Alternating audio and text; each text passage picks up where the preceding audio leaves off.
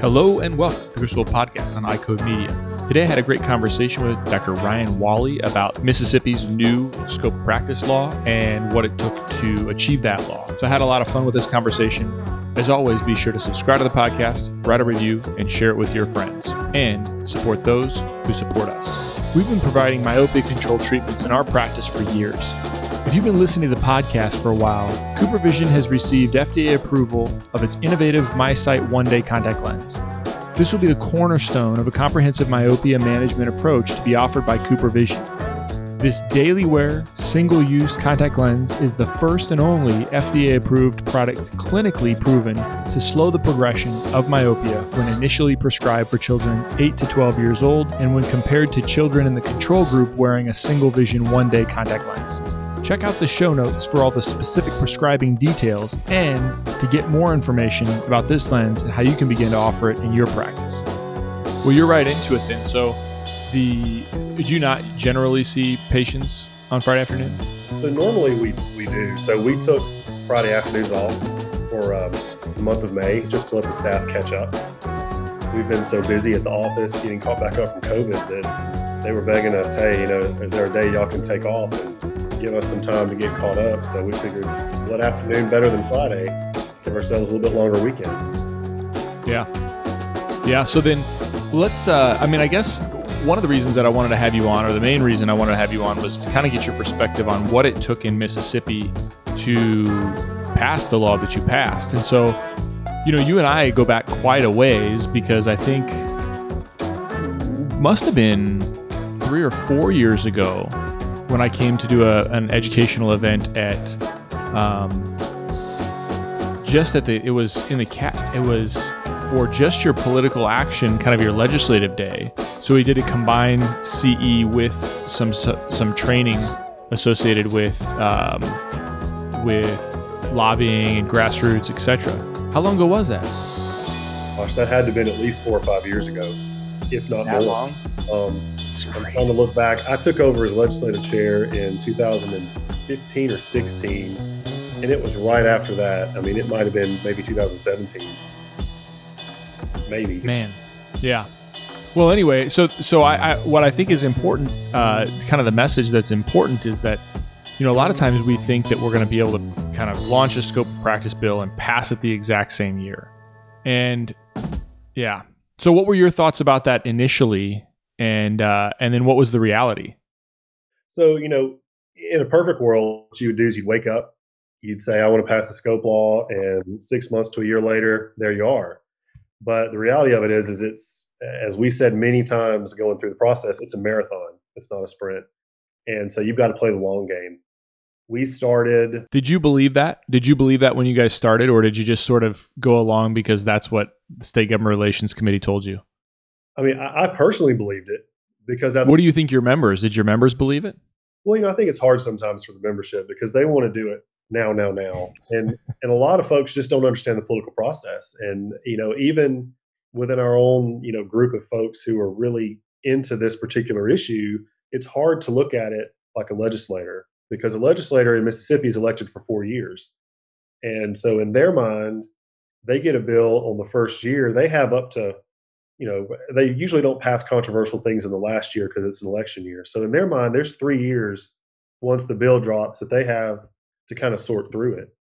And that's after you've put in all the effort and all the preparation and all the studying, and you have folks come in from other states who've been successful. That's after all of that. So, it was amazing for us that I remember the very first legislative call I was on that had to deal with scope was back in 2012 when I was just a member of the committee. I didn't have a leadership role. I was new on the committee. I was learning kind of how all of that worked. And we were talking with the folks in Louisiana, and they were getting ready to go for their scope bill.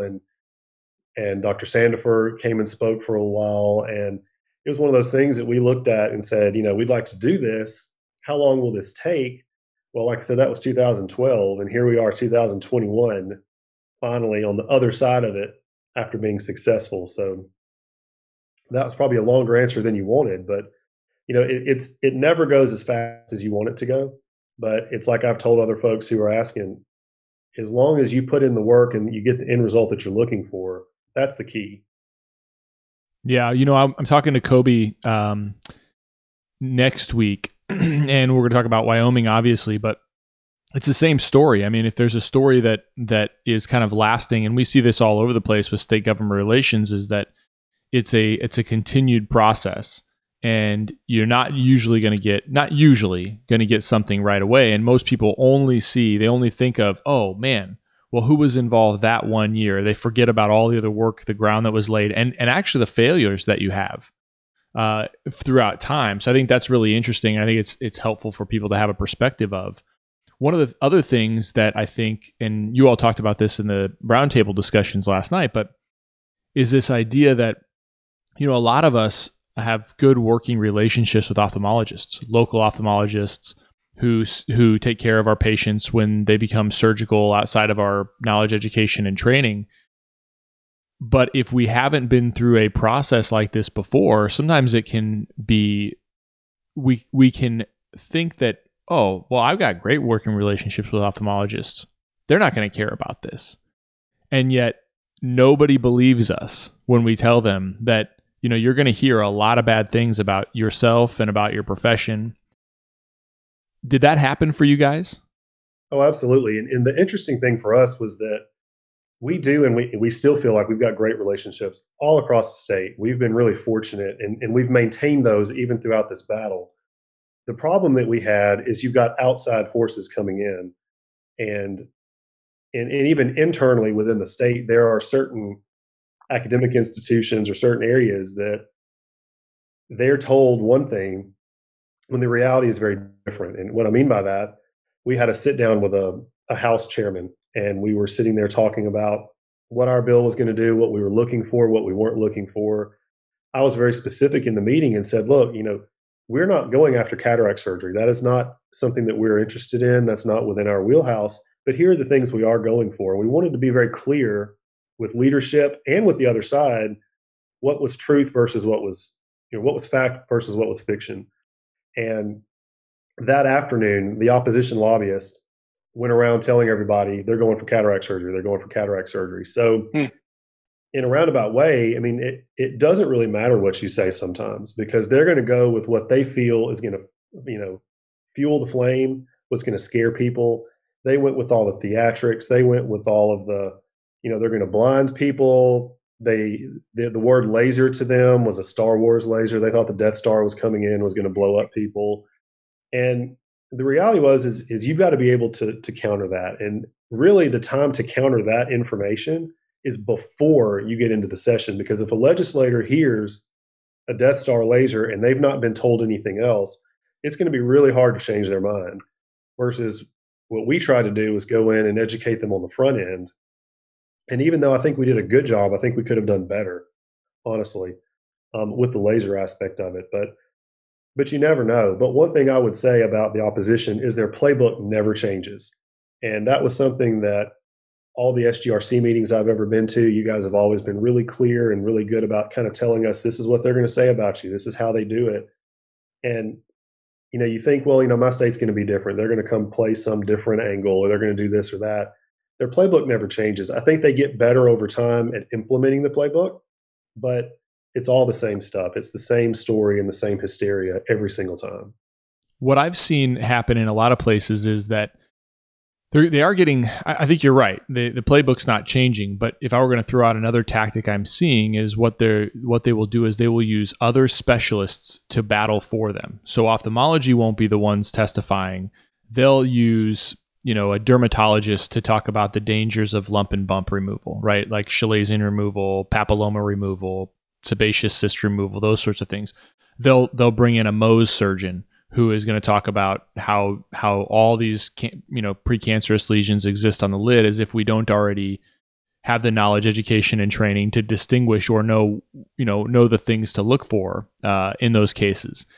And then they'll bring in, when it relates to medications, they'll bring in internal medicine physicians to talk about how dangerous steroids are, for example, or they'll go to the really far end of, we saw this in Nebraska when we had our last scope bill in 2014 that we wound up passing, but they tried to use all these like well, they're going to be prescribing methotrexate and all these medications with black box warnings, and this is why we need to have a formulary. And so they're having, or if they need an ophthalmologist to come in, what they're doing is they'll bring in somebody from a teaching institution who has no need for relationships with optometry, because most of the time patients, by the time they get to them, they're ultra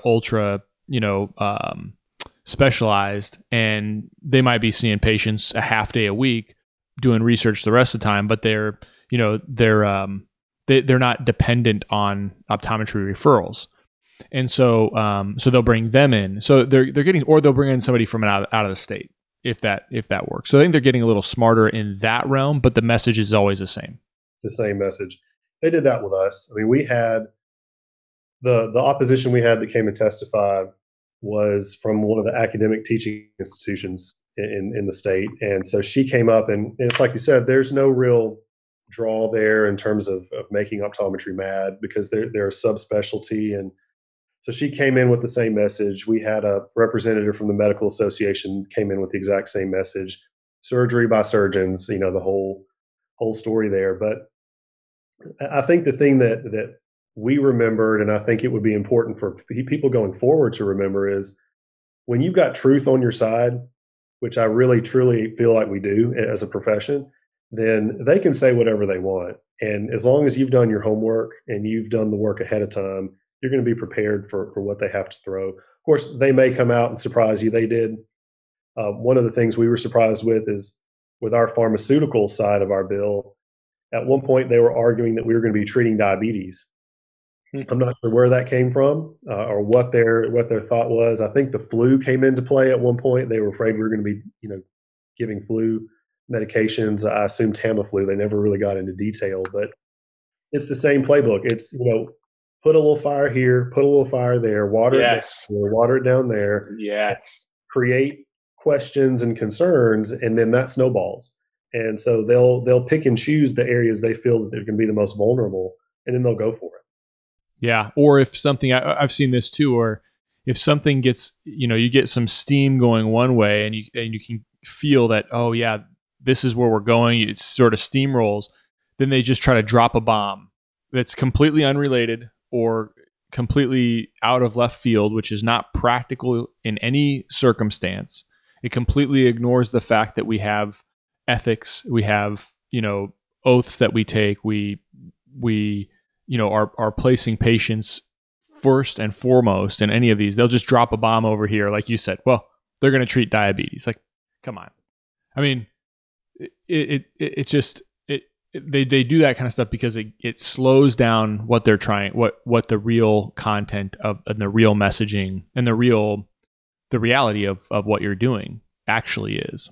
Absolutely. And one area that I'm sure Mississippi is not unique in this way, but many times I got the feeling we weren't just battling ophthalmology or even just battling medicine. It was a personal vendetta with their lobbyists. We had a situation where ophthalmology's lobbyists and our lobbyists didn't always see eye to eye. And so many times the lobbyists took it personally, I guess, on their side. And so many of the times that lies were spread or mistruths were spread, it was from the lobbying side, not necessarily ophthalmology. Don't let them off the hook that easily. Yeah, it's like saying that it's the divorce attorney's fault for perpetuating the misinformation and the falsehoods, right? And the fake news. It's yeah. But yeah, you're right. I mean, but wouldn't you want a lobbyist like that? Absolutely. Yeah. Absolutely. Because we feel like we had the other side of that. We were able to counter. And, our executive director, we talk all the time. And one of the things that we've been so proud of is that our lobbying firm went toe to toe with them. I mean, any state that wants to go for scope, if you can't afford the best lobbyist there is and the best in your state, it's probably not a good idea to go for it, because you need that inside input. You need that inside knowledge. You need someone who's going to be passionate about your cause. And we were really fortunate with ours. We have our lobbyists that we keep. Even when we're not going for legislative issues, we keep them every year. And they've been remarkable for us. So they were a big part of our process. Yeah, I think that's important too. Is having consistent lobbyists and also having an honest relationship with the lobbyists that you have, in the sense of, if they're not doing the stuff that you need them to do, if they're not the guys that are getting offended when they're like the opposition's was in a good way, right, and clearly in a good way, then if it then you probably need to think about a different lobbyist. And I think that's the other challenge I think that some states will have is they might put too much emphasis on their lobbyist, right? Your lobbyist has to do those things, but where we see states that have challenges is they put too much behind, put too much stock in their lobbyists' relationships. Did that have happened to you guys early on in previous years or in other scenarios? Really not. I think we can attribute a lot of that we were able to avoid that because of our executive director. Linda is phenomenal at keeping us on point, letting us know what we need to do. And so from the very beginning, I mean, we were the ones delivering PAC checks. We were the ones doing the work. The idea for our lobbyists was they're the ones working behind the scenes. They supplement what we do. We don't supplement what they do. And so that's kind of what we wanted to try to accomplish, was just to let us put in the effort as much as we can and then lean on them where it was necessary for that insider track or that insider information. So then, in an effort to make sure that patients have the best standard of care, well, actually, before I get to that question, what I'd want to know is sort of the peek behind the scenes because you did wind up sitting down with ophthalmology. You did basically have a sort of an agreement that you compromised a little bit on what you were asking for originally. They compromised to the degree that they had to, but I want to focus on this idea that there was no compromise for them until they saw the writing on the wall. Is that correct? Explain that. So I think it was a number of factors. Number one, grassroots. Grassroots was huge for us. We had a really strong grassroots committee. We had a really strong grassroots chair, and we put in that work ahead of time. So when we came out of the House on the first vote, it was a vote of like 90 to 24. So, you put it into a sports analogy, you're playing basketball and you win a game 90 to 24. That's pretty convincing. So coming out of the House, overcoming the obstacle that we had there with one of our chairmen there, I think that was the first step. And then the other thing was we kind of got a perfect storm where we had an ophthalmologist that was a strong proponent of optometry, who took referrals from optometry, but really had a great relationship with a lot of our statewide optometrists. And he got involved and kind of shook up the system a little bit and said, look, y'all, this is what they're asking for. These are, reasonable people. They're not going for cataract surgery. And he got involved. He's the kind of person, he didn't care what they did to him. He knew what was right. And so we were very fortunate there. But at the end of the day, I think they realized that we had a very powerful force of momentum behind us. And they had put too much stock in the fact that we would never get it out of the House. And once we got it out of the House and we continued to build that momentum afterward, they realized they're about to get much, much more, or they were afraid we were about to get much, much more than they were ever going to be comfortable with now or ever. And so if they didn't come to the table and try to do some damage control, it could very easily get out of hand. So when you say out of hand, you mean out of hand for them, but clearly it would be better for the patients. But you're saying, out of hand for them. They lose. In this case, they basically have some control left. Sure. So then, no, go ahead. Oh, no, I was just going to say, everything that we asked for was well within our scope. Of course. And they knew in the back of their mind, whether they wanted to admit it or not. The reality was we weren't going to ask for anything that we weren't going to be comfortable with, because at the end of the day, we're judged and held to the same standard that they are. And so we knew that what we were asking for was reasonable. And I think that, like I said, when it got out of hand, that's from their standpoint. They were afraid, we were going to be able to get more than they were willing for us to have. And I think that we still did, but it just kind of encouraged them to come to the table and actually talk about what we were looking for, and it opened up a dialogue. The thing I always think about is that, I have a lot of training with minor procedures from when I was, from 13 years ago or longer. When you look at like ophthalmology minimums required for their ACGME in order to get their basically to finish their residency, they have certain minimums of procedures, and it's actually astounding when you look at those minimum procedures in order for them to be considered proficient. And of course, they'll say, well, there's a totality of procedures that we have to think about, and so all of these procedures play into it. Well, if that is true, there's no question that's true. And we can use those same arguments on our side. Like, the technical aspects of corneal foreign body removal and lacrimal dilation and gonioscopy and, slit lamp, those technical skills apply to other procedures that we may do over time.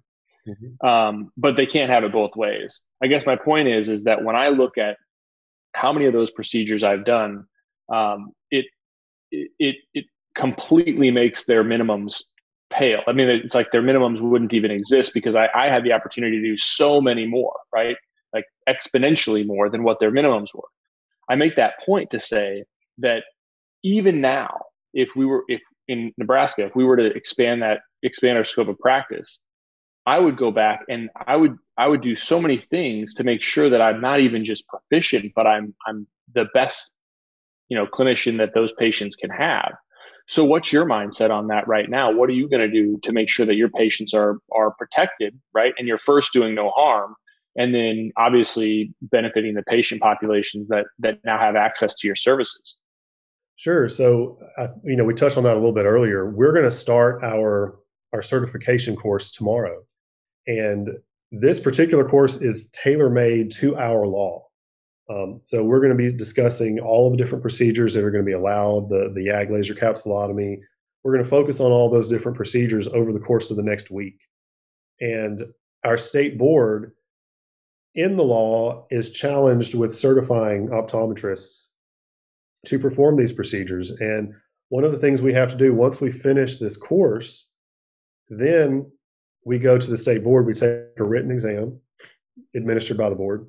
Then we will have a clinical skills assessment that's going to be administered by the board. You've got to pass both of those. And then we even took it a step further. Every optometrist that's going to be certified in these procedures has to have an 8-hour preceptorship that's either going to be with a ophthalmologist or a licensed optometrist credentialed to perform these procedures. So we have to go through all of that before we can even take advantage of any of the items in this law. And we're real proud of that.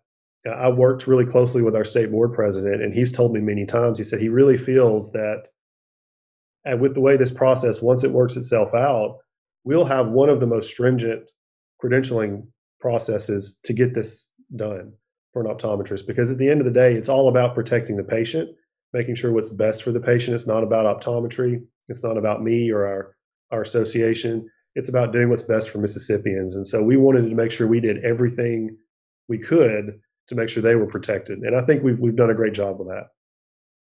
Yeah, I would say that, the first thing is that's way above and beyond what I think the historical data on what is necessary for safe procedures for optometrists are.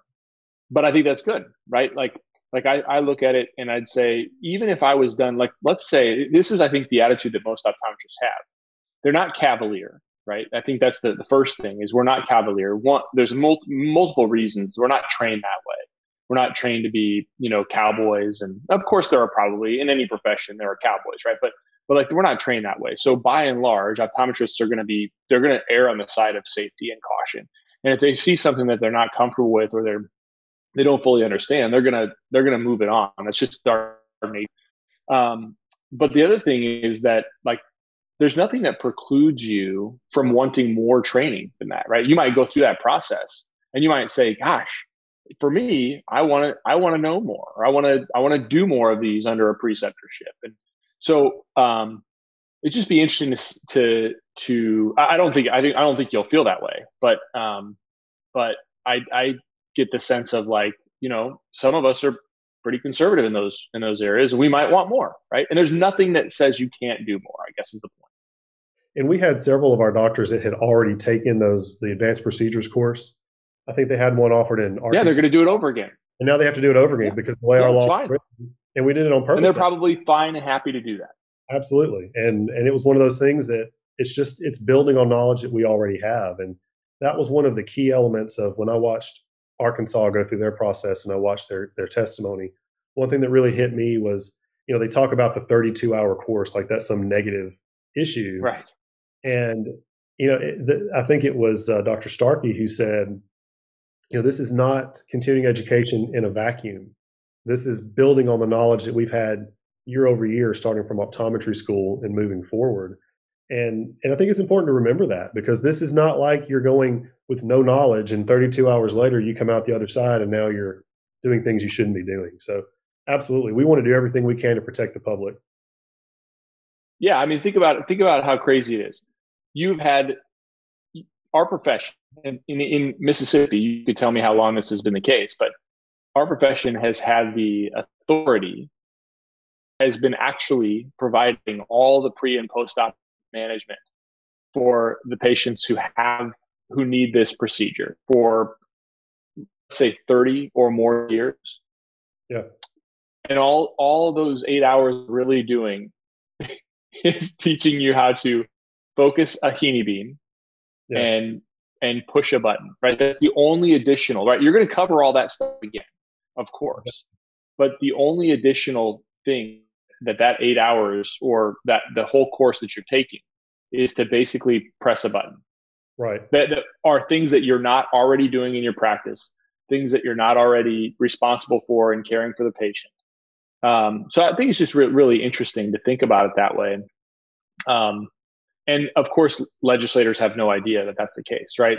In their mind, this is completely new territory, preoperative, postoperative. How do you decide that this is the right thing for the patient? We do all that. Mm-hmm.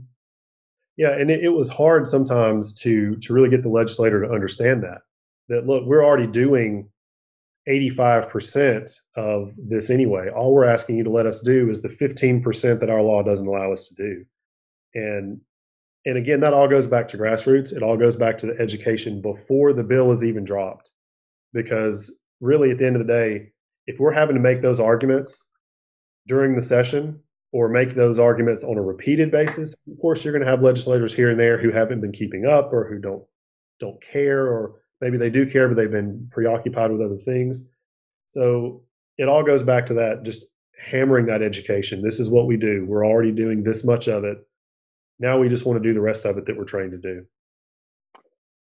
Ryan, it's been a great conversation. I really appreciate your time today. I do want to be respectful of your time. I think before you say anything else, I think for the listeners here, Ryan's an up-and-comer in our profession. He's done already some pretty awesome things in his state of Mississippi, but you'll probably hear his name multiple times. So Ryan, thanks for coming on. Really appreciate it. Look forward to catching up with you in person. Absolutely. Looking forward to it. Thanks again for having me on.